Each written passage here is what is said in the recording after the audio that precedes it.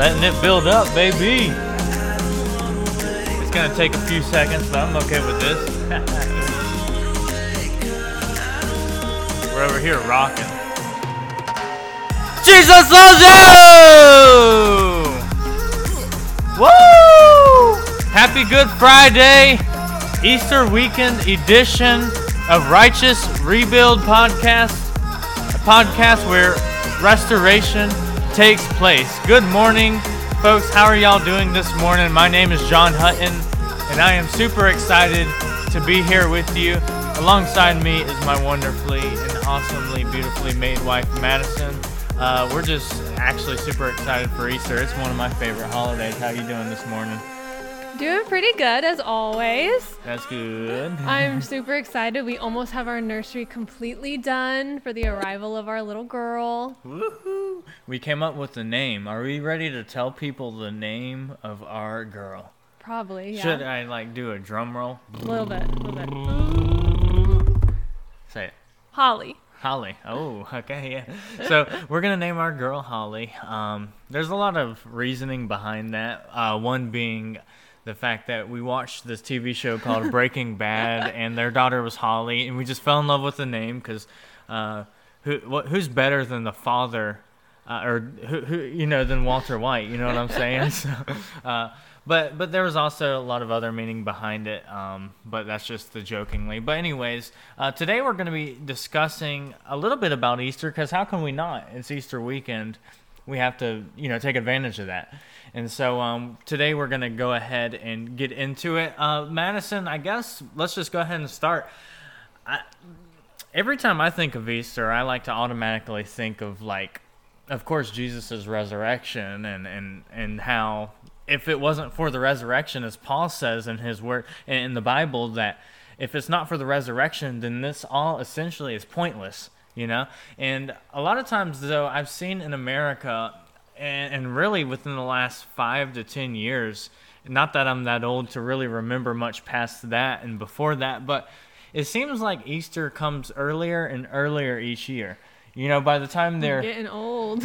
Well, it's like by the time they're getting rid of the Christmas decorations, already come. Yeah, you start seeing Easter eggs and. It's like Easter ain't here until April. You know what I'm saying? And we're here in December 27th, and Easter stuff's already up. But we commercialize everything. Mm-hmm. Christmas we commercialize, Easter we commercialize. These are some of the most important holidays in the history of not only the world, but in the history of our religion and Christianity. And I really love Easter because it really shows us the symbolism and it gives us a reminder for not only what Jesus done on the cross, but what Jesus did to death and to the power of sin, which was completely crushed and destroyed it. When he rose again from the dead, it was completely different. It was something that had never happened before, aside from when he did it to Lazarus and stuff like that. But nobody ever defeated death. Jesus, he went into the pit of hell and stole the keys out of hell so that we could live that freedom, And so I love Easter, and a lot of people I've heard, who are non-Christians, they're like, well, would you really believe that somebody defeated death, that they rose again from the dead, that all this stuff is actually true? Of course I believe, And so in middle school, I actually had a teacher. He was my science teacher, and he would always say, prove it. Like he had this weird voice, as if like the deeper he spoke, the more we were likely to prove something. And a lot of times we get lazy as Christians and stuff like that, and we're like not able to fully defend the gospel. But really, like Paul says, the gospel is nothing without the resurrection. So how can we expect to defend the gospel if we don't know how to defend the resurrection, right? And believe it or not, there's so much defense out there for the resurrection of Christ. There's so many theories against his resurrection, and I can tell you each and every single one of those theories can be refuted within a matter of probably about 5 seconds for each one. Wow. There's a theory out there that Jesus was drugged. Okay, when I say drugged, not like drugged by a horse, but they gave him these things like of sleeping. yeah, medicine or you something know, like that, you just know, like medicine. the equivalent of that. You know, they gave Jesus medicine so that he could endure the cross. And whenever he died, and I say that with air quotation marks for, you know, y'all who can't see, whenever Jesus, quotation mark, died, he didn't actually die. The theory says that instead of dying, he continued on and lived his life elsewhere. And this is actually refuted in many different ways. It's wrong on so many levels, one being the very fact that the Romans themselves, the soldiers, they had a really big responsibility when they were crucifying people back in those days. You know, they crucified many, many people as not only a fear tactic, but as a way to have control and order within their cities. Yes, they went to extreme, and I can imagine if they brought that today, we'd have a lot of bad people off the streets, but we'd also have a lot of innocent people like Jesus who never got a chance at fair trial, right? And so we see that the Romans, they had a very big duty in a very routine way of doing their crucifixions. And in fact, if they did not carry out that obligation, they were sentenced to the punishment of the person who committed the crime. And so, why would you drug somebody who you can care less about? You're a Roman, you're not a Jew, you don't care about their religion. Why would you? It's not worth dying yourself. Well, yeah, and some people might say, well, there's people out there who are willing to die for a cause that they don't believe in. Are you? Are you really willing to die for a cause that you don't personally believe in? Okay, if you make that argument, let's go ahead. Go ahead and die for any type of cause that you don't believe in. Die for what's going on in Russia right now. Die for the Russian cause. Die for the Iranian cause. Die for all these causes that we don't believe in. Nobody's willing to do that, right? And so why would they be willing to back then? Now, the other issue is the Roman soldiers themselves didn't want to endure the suffering of Christ. And furthermore, the Roman soldiers had no impact. They had no, I guess, money in the game to really benefit from lying for Jesus. It's not like Jesus had money. He was in ministry. He didn't have a job, really. You know, for those who are in ministry, they understand what that means. But, you know, there's that theory. There's also the theory that Jesus was fed to the dogs, that they just threw him in a ditch and fed him to the dogs. Again, that's completely a lie, too, because not only did the Roman soldiers have an obligation to the death of the people that they crucified, they also had an obligation to the way that they buried them, right? And Jesus had a particular case where he was actually given a grave, which actually fulfilled a prophecy. And by the way, something interesting about the prophecy is if you take all the prophecies that Jesus fulfilled, there are so many of them, right? I mean, like, hundreds, you know, of prophecies that one man fulfilled.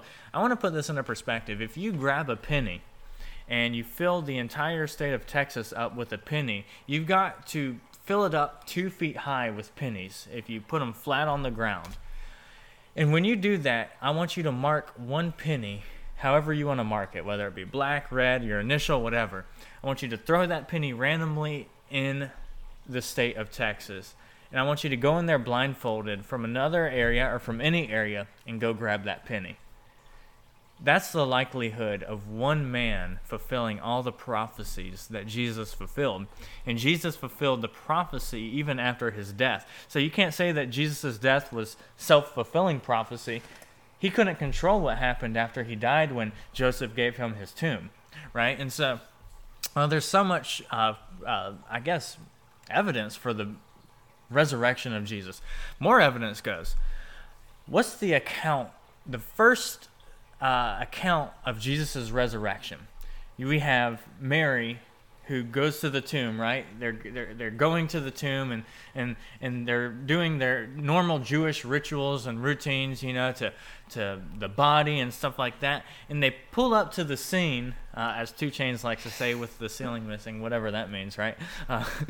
They pull up to the scene, though, and the rocks rolled away. The stones rolled away. They're the very first people to notice this. Do you see a flaw with that? How would the rock have moved? Okay, that's a good point. That moves into another theory, not the one I'm talking about, but we'll go ahead and discover that right now. How would the rock move? Okay, the rocks then were so big.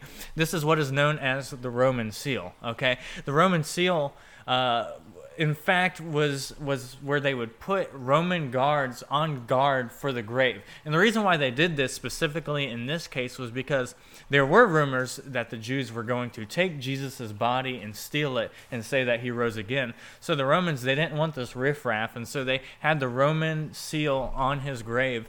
And this included a huge, immovable stone.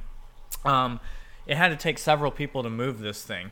Well, what happens is the Roman soldiers, they fall asleep.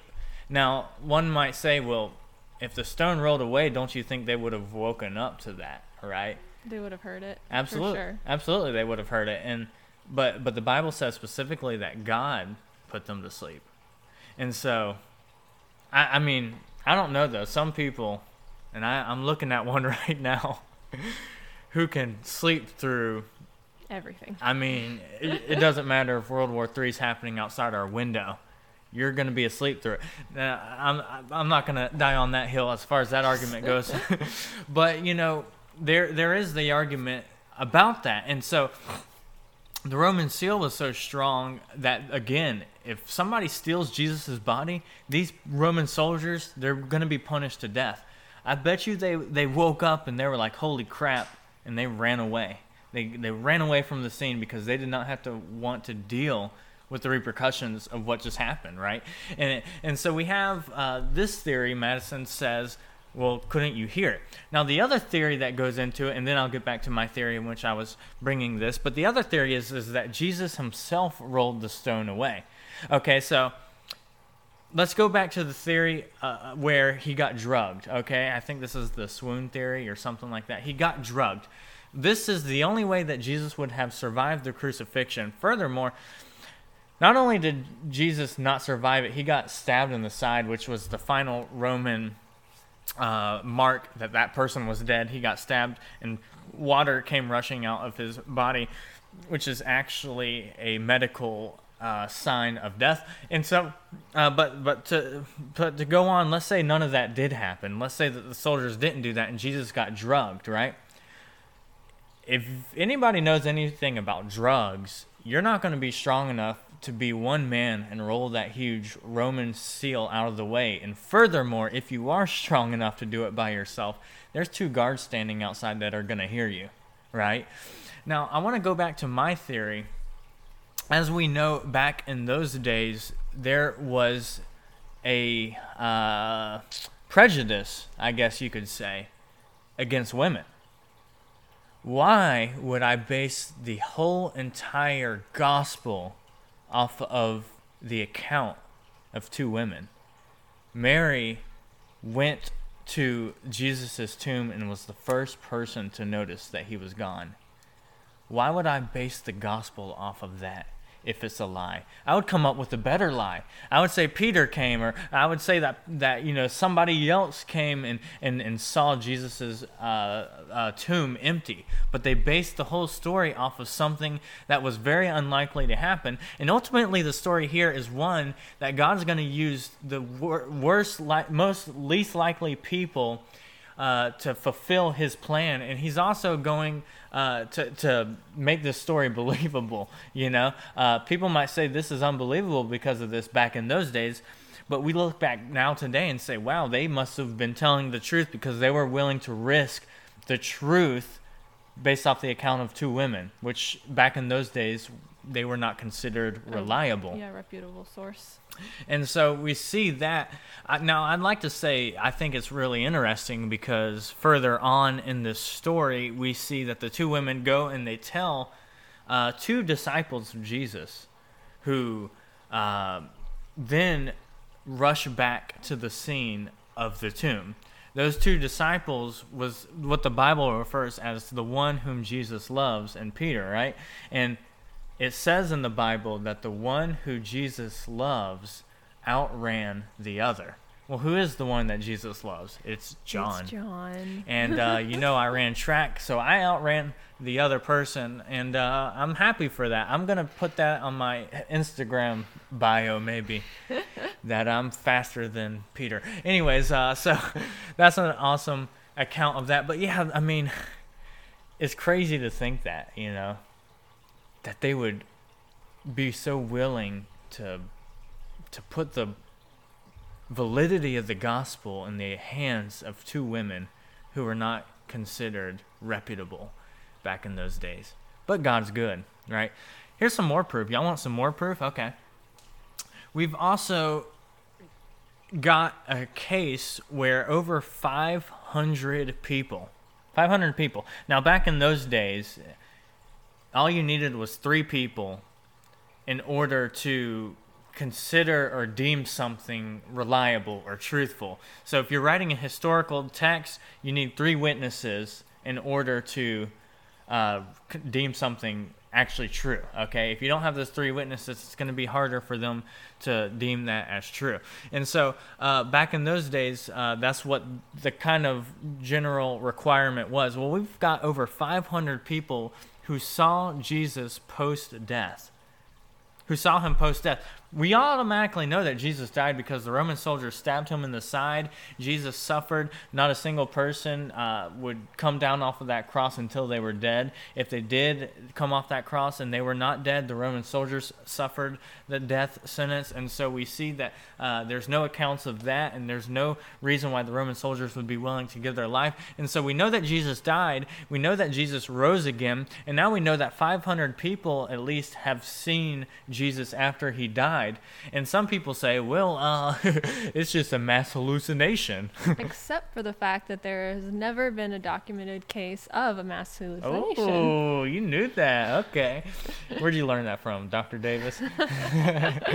Yeah, so, I mean, and all this stuff, by the way, I am repeating from a class that I learned all this stuff from in college, taught by the great Dr. Davis. And so, there hasn't been a mass hallucination.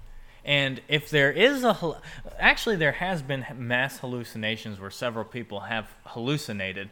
I don't know if there has been to the extent of 500, but for sure, certainly not. There's never, ever, ever been a situation where 500 people or over have hallucinated the same thing in the same event. Thing in the same way. And so this is pretty interesting. And maybe even if they did hallucinate the same thing, you might say, well, this is the first time this has ever happened. Maybe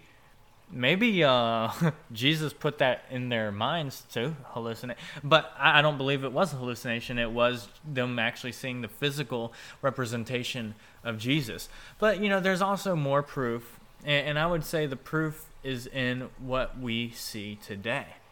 And that's the act and the movement of the Holy Spirit, and we see it within our lives when God will kind of intervene for us. Like I've seen in my life where sometimes I'll be praying for people and all of a sudden I get the urge that maybe God's wanting me to pray for protection. Maybe God's wanting me to pray for safety or for provision. And I don't know these people from Adam, and yet these people tell me, you don't believe the impact of what you just said had on me because I needed that exact prayer, right? And so the Holy Spirit works in us today. And the reason why that shows proof and evidence of Jesus' resurrection is because if Jesus is who he says he is, which is God, then we're going to see that the Holy Spirit is alive in us today. And so that's really just the beauty of this weekend. Originally, Easter before Jesus was just a celebration. It was a celebration of the Passover of the Lamb. Where back over in Egypt, Moses, he went to Pharaoh several times and begged for the freedom of the Israelites, and Pharaoh kept denying it. And so God said, listen, we're going to have this night where we're going to punish these Egyptians And I want you, if you're an Israelite, I want you to put blood on your door, and I want you to know that if you do that, you're going to be safe. And so this is the celebration of the Passover, and this is what we are celebrating this week. And thankfully, we get to celebrate it in even a fresher way because Jesus passed over us so that we could be forgiven of our sins, that we could not suffer death, and that we could experience eternal life with him. Also, a quick little fun story. I don't know if anyone else has heard this song, and I cannot for the life of me ever find the actual title of this song. I have tried and tried and tried, but I was in a little church play, and one of the songs was Passover, Passover, please pass over me, for see the Lamb has died instead. You ain't gonna sing that? No, I'm not going to sing it. Why not? And so if anyone has heard the song or knows what I'm talking about and knows the name of this song. I'm not going to lie. I don't know what you're talking about. No, I know, but it's in a play. And so if anyone else has been in a play or seen this play, they might know. I guess, does that make me a heathen for not? No, because it's probably just some random church play. But I would love to know the name of this song. And every Easter, I bring it up to friends and family, and I have not been able to find it. Aw, well, that's awesome. Hopefully you guys can do that. Just go ahead and like and comment and maybe text us if you know our numbers. But yeah, Easter is here, man. It's we just celebrated Good Friday. It's just a great day and a great weekend to celebrate really what Jesus has done for us. I would encourage you folks, if you are able to just really remember Jesus for what he did and be super thankful for him. Regardless of where you are at in your walk, Jesus did all of this for you and has no desire except for you to be closer to him. So guys, please just draw close to him. And as the Bible says, when we draw near to him, he will draw near to us. If you have any questions, comments, concerns, or any prayer requests, please go ahead and comment or message us, and we would love to get and connect with you guys. We love you. Thank you for joining us on our Righteous Rebuild podcast, a podcast where restoration takes place. Jesus loves you.